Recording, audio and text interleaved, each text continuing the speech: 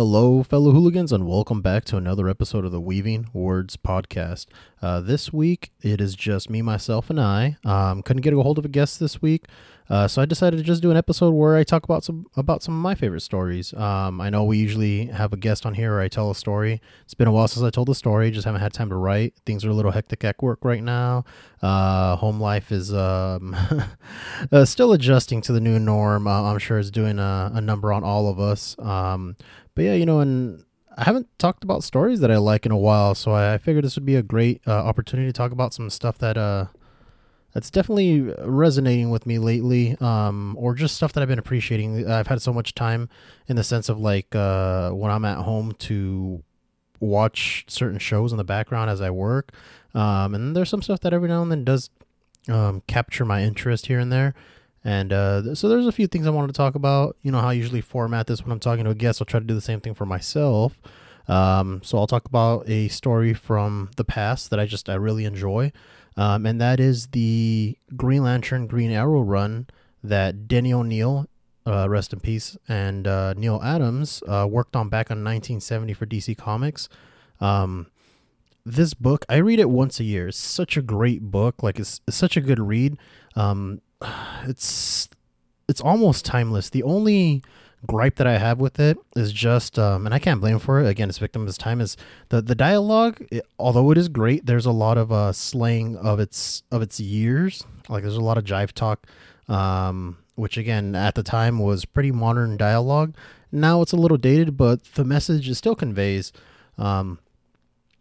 Neil Adams, if you're not familiar with him or you're not part of the comic book world at all, or have any clue who he is, Neil Adams is a prolific living legend of an artist for comic books and ads and all kinds of other stuff. Him and Denny O'Neil, the writer who is just recently deceased, great writer. They are the reason pretty much, especially Neil, because I think he worked on Batman a little bit before Denny jumped on. But they're pretty much the reason why Batman is the way he is now. Like he's a badass, dark brooding character. They're the ones who brought him back from the 60s Batman, the Adam West style, zany, more campy Batman. And they made him again a little bit darker and more serious. So if it wasn't for these guys, you wouldn't have the Batman we have today, or at least I don't think we would. The title was actually very close to being canceled because it wasn't selling, and they took over that and just killed it. Did a great job. And me being a Green Lantern fan, when I got into comic books, about 10 years ago, looking up a top 10 list of must-read Green Lantern stories, always in the top 3 was Green Lantern, Green Arrow by Denny O'Neil and Neil Adams. And after reading it, I completely understand why. I mean, this book came out in 1970. At the time, the Comics Code Authority was still a thing. The Comics Code Authority,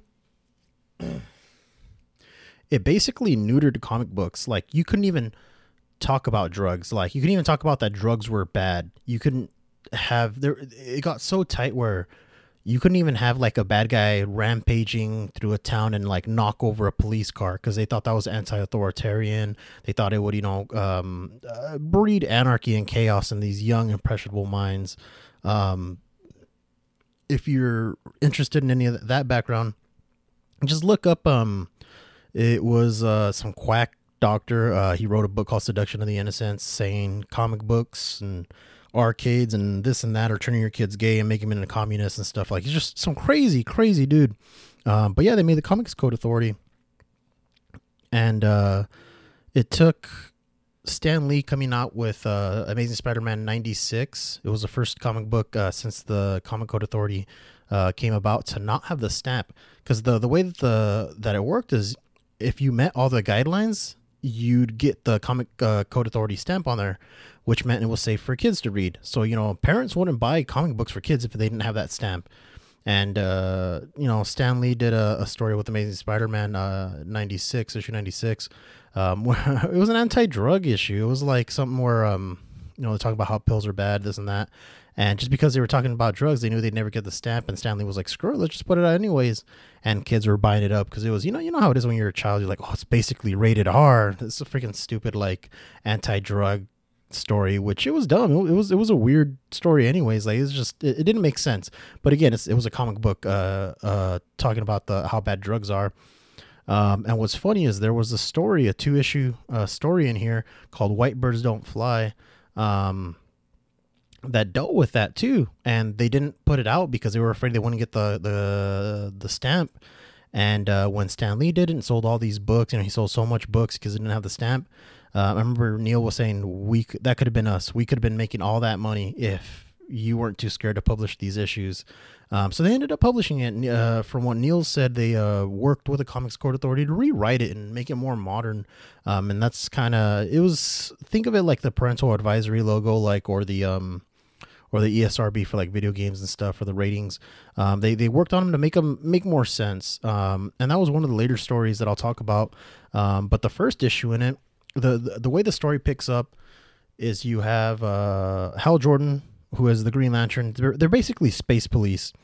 And he rolls up into town and he sees this man's being, assaulted by this youngster and surrounded by a mob. So he shows up and he saves the guy and, chases the kid off or has him go to jail. He gets him arrested. And then everybody starts throwing cans and trash at him. And he's like, oh, what the hell's going on? And Green Arrow's there watching. He's basically telling him, like, yeah, that guy, he's an asshole, basically. And he starts showing how, like, what's going on. That he tells him that the kid that he got arrested, the youngster, his grandma lives in the apartment and he's her only source of income. He had to drop out of school to do that. And Hal Jordan, again, he's basically a space police. He's like, well, he was breaking the law. We can't just have him doing whatever he wants.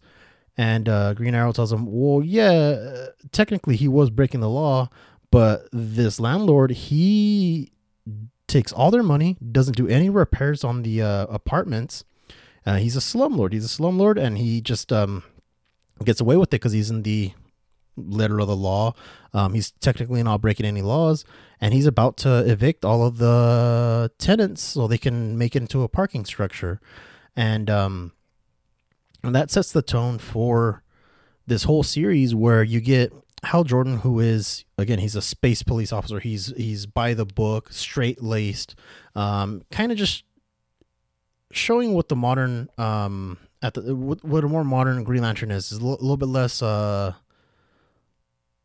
hokey, a little more serious, which again was really, really cool. And then Green Arrow, who already looks like Robin Hood, is more of your liberal Robin Hood-esque character, where he's like, yeah, sometimes you got to get around the laws to do good. And you get to see that dynamic between the two, because they are really good friends. And you get to see them kind of pull back and forth at each other, which to me it relates a lot. Me and my best friend are very similar to this, where I am definitely a lot more by the book. I'm a lot more, how do you say, of a realist, and he's definitely a lot more liberal, idealist. And we go back and forth, but at the end of the day, he is my brother, and he's said it himself, and I'll tell him all the time, is he definitely influences me, and I hope as much as I influence him, where we kind of open each other up. And I've definitely appreciate that. You need to have conflicting views in your life, because the best thing in life is to grow as a person, and a lot of that is reading. You read or look at like the news, or just read stories. I like reading personally, just because the way when you read a story, when you read somebody's account, you digest it differently than if somebody talks to you. Like if you're listening to a podcast or a show or a news report or whatever, somebody telling you the news, you'll retain it more likely than not. You'll appreciate it. But when you read something, you metabolize it in such a different way that you get to mentally process it as you read it and come up with your own thoughts, and you make your decisions for yourself, even if there is some type of bias in the way it's written. And I definitely like reading reports. Like a lot of times when I'm looking at articles like on Facebook or whatever, and it links to a video, I'm like, no, I just want to read the article. I don't need whoever's telling me stuff. And don't get me wrong, I love listening to podcasts. I mean, I freaking put out a podcast. Of course, I love podcasts. I love, especially when I can't pay attention, like to read. I have to have my eyes on something else. Love listening to, I watch a lot of, I say watch, but I don't even watch them. I listen to them, a lot of biographics on YouTube. And yeah, reading this book, I metabolize it in such a way where you never think of stuff like, ideally, we wouldn't have any type of income disparity. We wouldn't have, racial prejudices. The environment would be great. We wouldn't be polluting it. There's so much. We wouldn't have drug addiction. Like there's so many social issues that in an ideal world we wouldn't have, but we do, and we have to deal with them and talk about them. And that's one thing that this book does. Is in 1970 nobody was talking about the difference in income inequality. They weren't talking about racial prejudices. They weren't talking about drugs. They weren't talking about environmentalism. They weren't talking about a lot of social issues that the reason I love this book and I read it all the time is it's still relevant and it still relates. There's one, I'll read a few a little bit of the dialogue in these pages. It's the first issue, which is Green Lantern 76. At the end of it, after he's, they're walking up and he's explaining, about the grandma and the son, and he's talking Green Arrow's talking to Green Lantern, and he tells him, he's asking him, you like what you've seen? Listen, I hope you enjoyed playing superhero out there. I hope it did a lot of good for your ego. And Hal, Green Lantern's like, easy, you've no cause to yell at me. I have a job to do. I have a job, I do it. And then he retorts at him. He says, seems I've heard that line before, after the Nazi war trials. And then you hear off the panel a word bubble. You hear a man asking, I want to ask the ring slinger a question, Mr. Green Arrow. And it's a older African-American gentleman.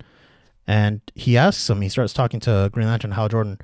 And he says, I've been reading about you, how you work for the blue skins and how on a planet someplace you helped out the orange skins and how you done considerable for the purple skins.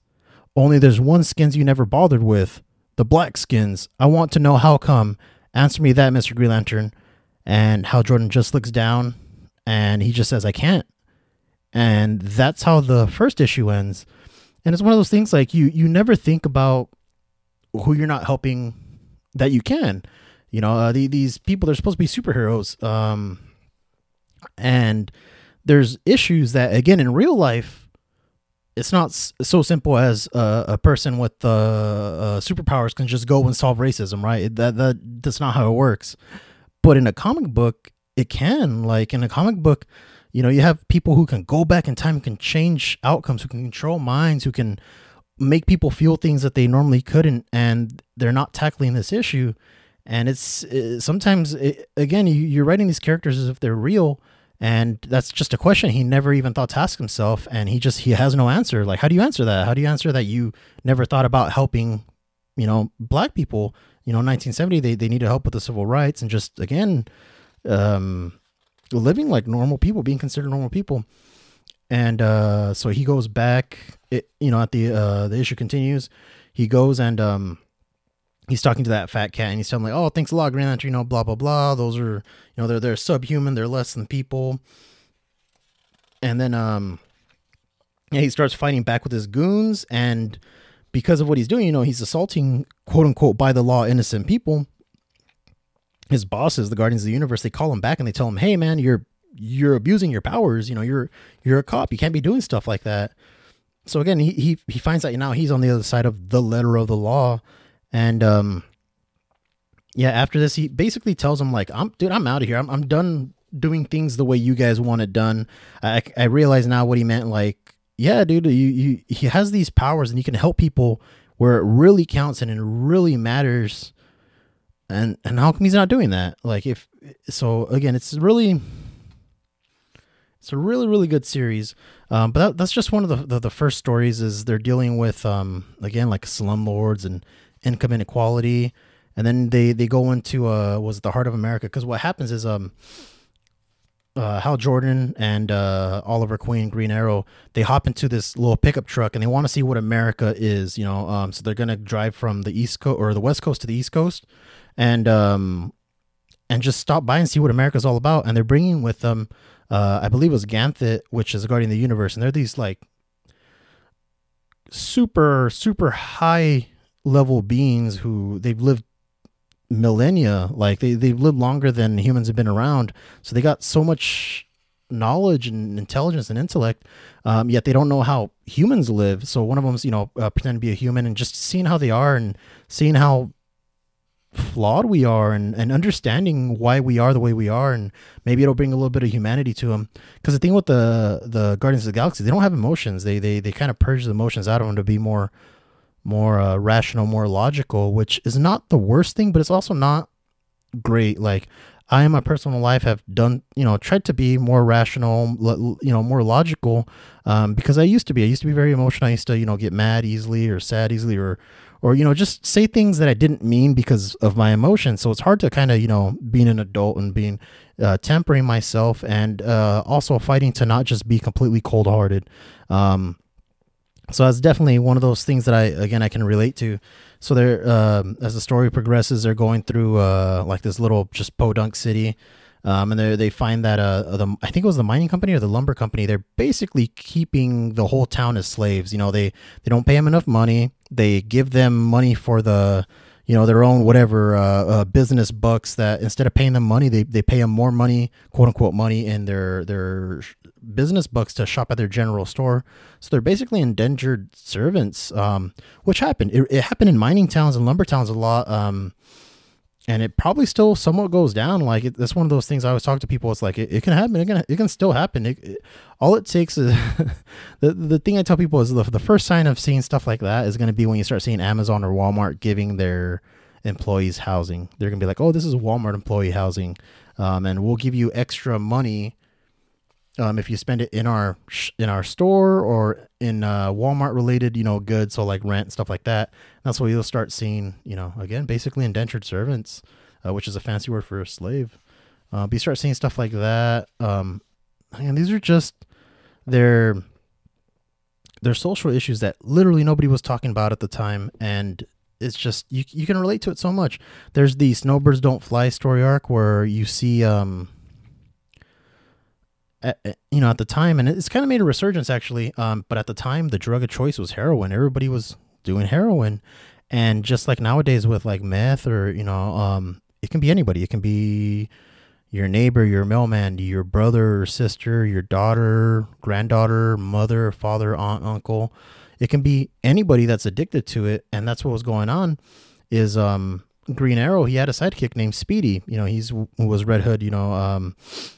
And it shows that he was abusing heroin, and Green Arrow, just trying to be tough on him and stuff, is just giving him crap about it. He's like, oh, my sidekick's a junkie, like you need to get off that crap, like you're not worthy of me, of being my sidekick, or of being you're not my son, because they call him his ward, but it's basically his adopted son.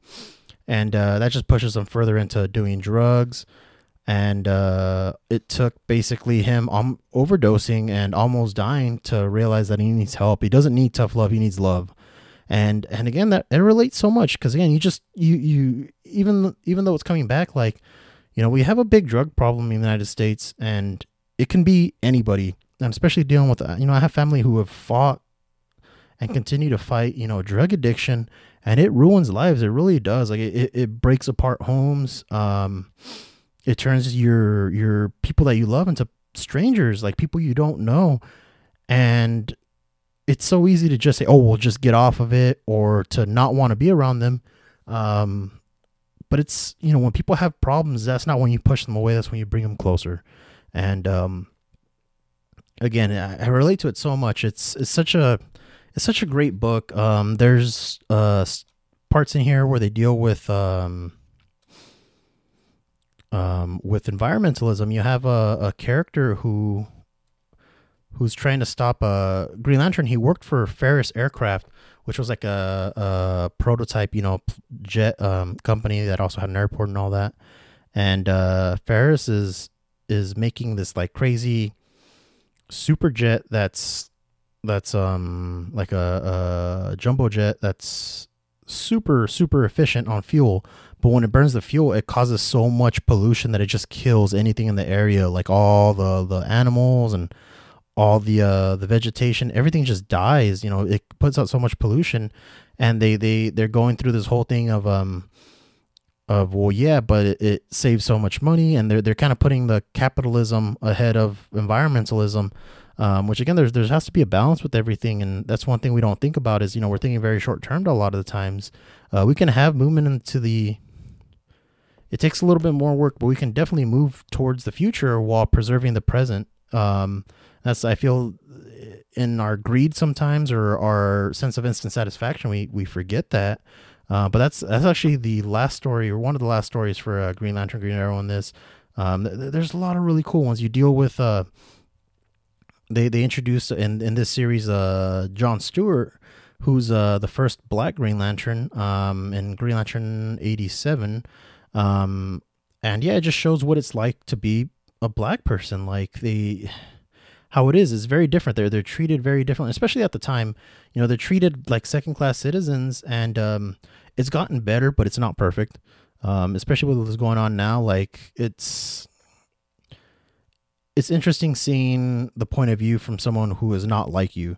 I feel like that's just a problem that we, in general, as humans, have a hard time seeing what the point of view is like for other people, because it's hard. Like we really technically can't. We live our life through our own the own lenses of our eyes.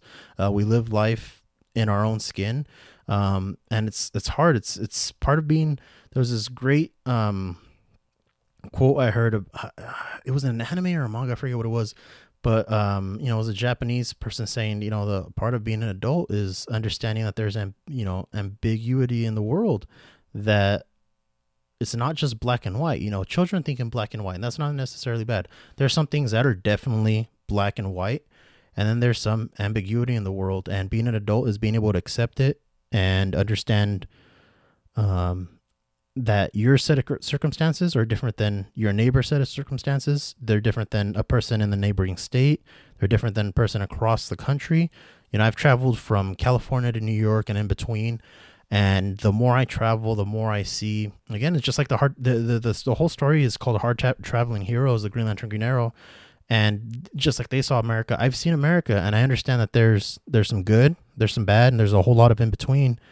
And to not feel like you can help anybody because it's not the same way you would want to live your life. Well, that's like a kid, like, and it's not empathetic to be able to, maybe you don't agree with the way they want to live their life, but you can empathize or sympathize with wanting to live your life and the way you want to live it, as long as you're not hurting anybody. Why I don't eat onions and pickles on my hamburger, but I also don't go to every other person at the table at the restaurant and start picking them out of their burgers. That's just, they do themselves, I do me. And we're all humans, we're all flawed, we're all going through this together. And why not try to make things better? And that's one of the things. The way you make things better is by talking. You can hopefully have a dialogue between someone, and hopefully maybe not change their mind, but open it to the idea that I'm doing the best I can and you're doing the best you can. And it might not be perfect, but let's help each other out, and that's what I really, really like about this Green Lantern, Green Arrow book. Like I'm probably going to read it again this month, just cause it's been about a year since I last read it. But yeah, it's if you ever want to read a really, really good book that tackles social issues with superheroes, that's still relevant today, that still makes sense, that you'll read it and you'll be like, wow, this was amazing. Please give Green Lantern, Green Arrow a read. And Denny O'Neil, the writer, he just recently passed a few months ago, and he was a really, really good writer. He dealt with his own demons, he had his own problems, but again, like he put out a book that talks about people who aren't him, who aren't like him, but who need help. And I mean, I love superhero books, and what does a hero do, that we can't? And that's save people, across the world. We can't do that, but we can help who we can. All it takes is just being open and wanting to help someone. It's really easy, especially with the way things are now, when we're so pushed away. You can't be around people. It doesn't mean you can't help someone. You can't, sometimes helping is just checking in on someone. Sometimes helping is saying, hey man, I'm here for you. If you need to talk. Sometimes helping is, something as simple as holding a door open for someone. They're struggling, they need help. You can, just random acts of kindness will help. And just do what you can. Let's leave this world a little bit better than we found it. Because I look at my nieces and my nephews, and I just, I hope that they grow up in a world that's better than ours, and I hope that they help make a better one. And a lot of that is just, again, seeing how the neighbors live on the other side of the fence, and hoping they can understand the differences and the nuances and the ambiguity when they get older, while still keeping some of that black and white with certain things. You're hurting people. It's not good. That's black and white. You don't want to hurt people if you don't have to.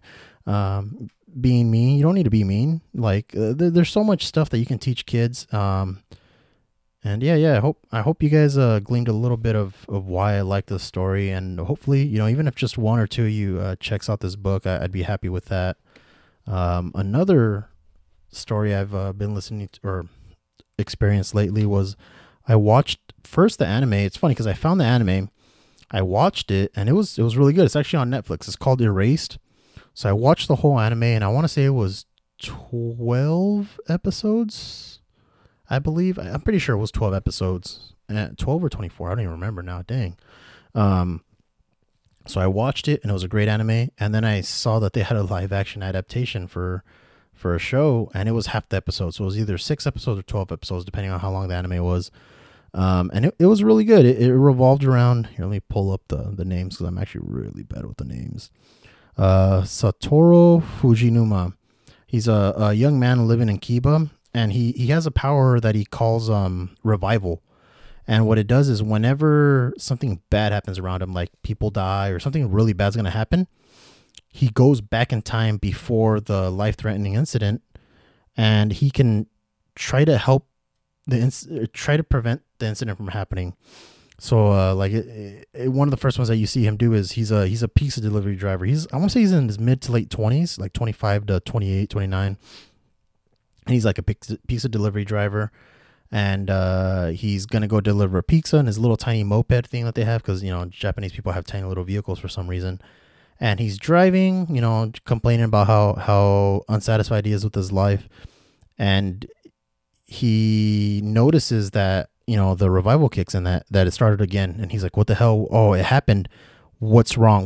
He's trying to figure out what goes wrong or what went wrong. And he notices that there's a truck barreling down the road, and the guy behind the wheel is asleep, or he's passed out. So he, does a 180 in his little moped, and he's able to, I think he breaks through the window and pulls the steering wheel, because it's about to hit a little kid who's crossing the street. And, he crashes, he wakes up in the hospital. And then his coworker saw the whole thing, and she's like, oh, you saved that kid's life. And the man, who was in the truck, sadly, he had a heart attack and died before, any of that went down. So it establishes that he has this power that can, whenever something bad happens, it rewinds it. And, the main character, he wants to be a manga, artist / writer. They call them mangakas. And he just doesn't have a good story. Like, his art's decent, and, the editor, the guy he's working with, is telling him, like, yeah, you just need better, more engaging stories. And then, he's hanging out with his mom. His mom's visiting him for some reason. And while they're walking around, he notices that revival kicks in again. And he's like looking around, trying to see what went wrong. What did I, I've seen this before. What's the moment? And his mom notices this guy walking away with a little girl, and that they get to the van, and he just leaves the girl behind and drives off. And, when they get back home, like, she took a picture of the license plate and the guy, and they get back to his apartment. And she tells him, like, hey, I think you might have stopped the child abduction. And that's where you find out that when they grew up, when he grew up when he was in elementary school, 18 years ago, he, in Hokkaido, which is a smaller city, there was a string of kidnap and murders of, some of his classmates. There was like 3 kids around his age that were kidnapped and killed, back in that little town. And his mother, she used to be a journalist, like an investigative journalist, and she thinks she found out who it was. And while she's calling her buddy or whatever, the killer comes in, stabs her to death basically, and frames the kid. So while the police are chasing him, he has revival again, but he doesn't just wake up right before his mom's killed. He actually wakes up as a kid, as a 10-year-old kid. So he's trying to go through, and he remembers what happened to his classmates. So he tries to make friends with the girl.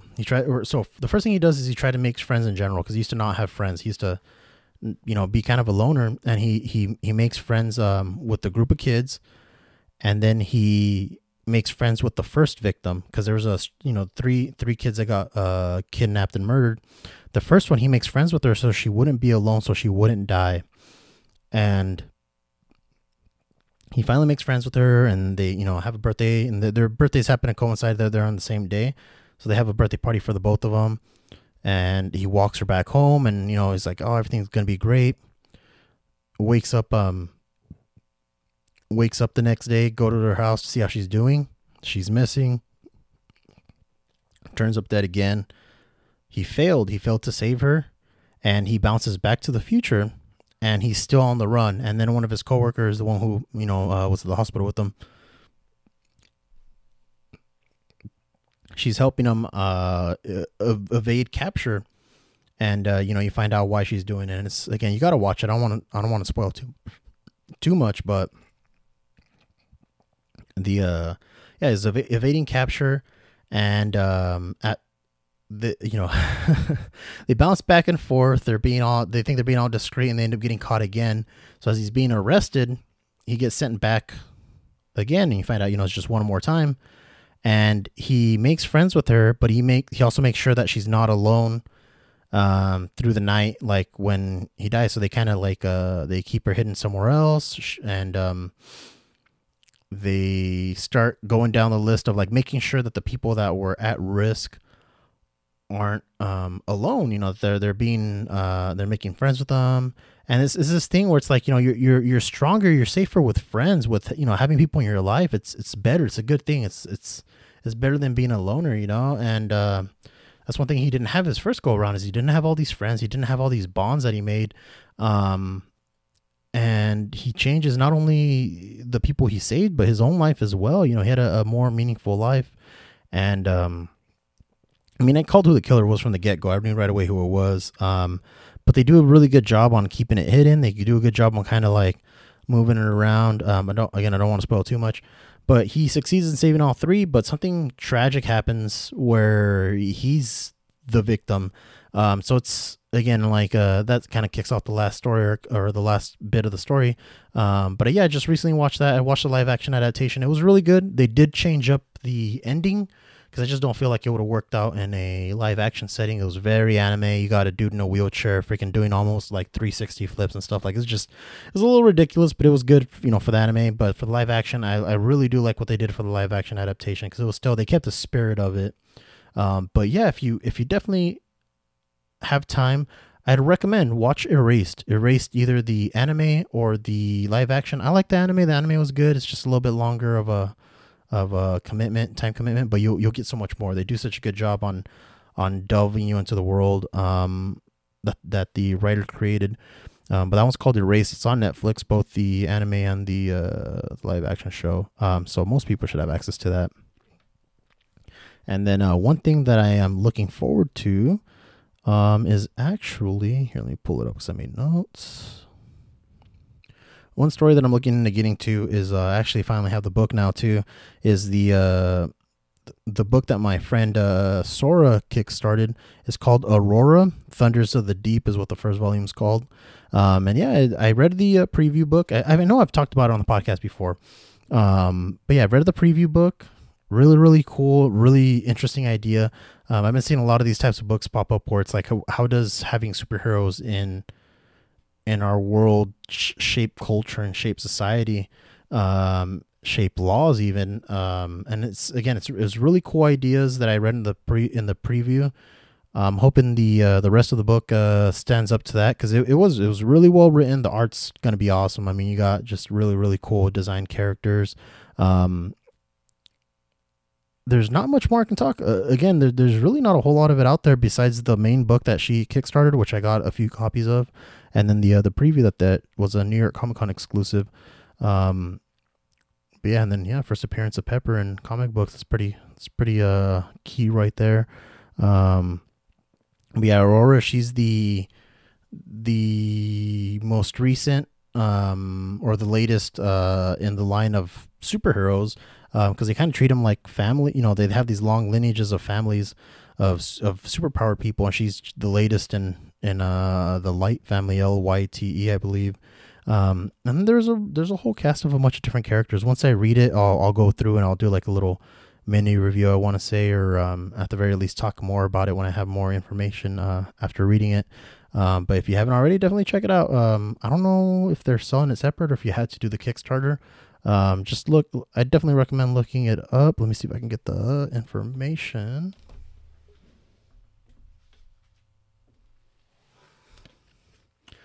Yeah, it's Aurora Light, Lyght, not Lyte. Aurora Light .com, and it'll have all the info on there. Yeah, so what does it have on here? War has always shaped the history of mankind, from its darkest hours to its brightest moments. The aftermath has always been change. In Aurora's world, she and those like her were that change. As weapons of mass destruction, the Mithra act as the deterrent for a new world order of global peacekeeping, but to err is human. Yeah, 48 plus action packed comic pages. Exciting new world brought to you by the creative team of Carnal Confessions, another great series that she does. Amazing collectible cover art from some of the industry's finest. Yeah, there's a bunch of really cool covers. The one I really wish I could have gotten a hold of, but it was a little out of my price range at the time because I'm a pole boy, was my buddy Ryan Kincaid. He had a really cool cover, but they only did a steel cover, I want to say like a metal cover. But I got Sora's, and then I got the sketch cover and the cosplay cover by Alana Waffles. Yeah, they got a lot of really good artists to actually work on these covers. I'm interested to see what they do for the next volume, because they've been doing good. They've been doing a good job. I know she has an art book that's coming out soon, so check that out if you get a chance. But yeah, her, Brett, and Pepper doing a lot of good work and staying busy through all this. Along with my buddy Ryan, what I'll probably do is try to back or find a way to pick up one of his books, because he did another one, another series that he kickstarted himself. I'll try to get information on that later and talk about it in a future episode. But yeah, it was a quick one this time. Again, it was just me, so there's not a lot of back and forth. But I appreciate you guys tuning in. Sorry for the delays. Life's been a little crazy. I'm trying to put out the episodes as frequently as I can. If you haven't already, check out the last episode with Jose. I haven't had a chance to make a post for it. I'll try to make a post for it when I put this up as well. But if you have any suggestions on something for me to read or watch, or a video game to play if I can, any good story, I'm all ears. I love trying new things out when it comes to stories. You know, I might like it, I might not. At the very least, I gave it a shot.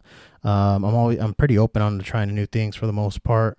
You can message me directly on Instagram or Facebook on the Facebook page. We also have the Discord server that I haven't been all that active in, but I'm trying to get more active in as well. I know there's a few hooligans in there that have pretty good suggestions. But other than that, I'll see you guys next time. Thanks for stopping by. Thanks for giving me a listen. Adios. Goodbye.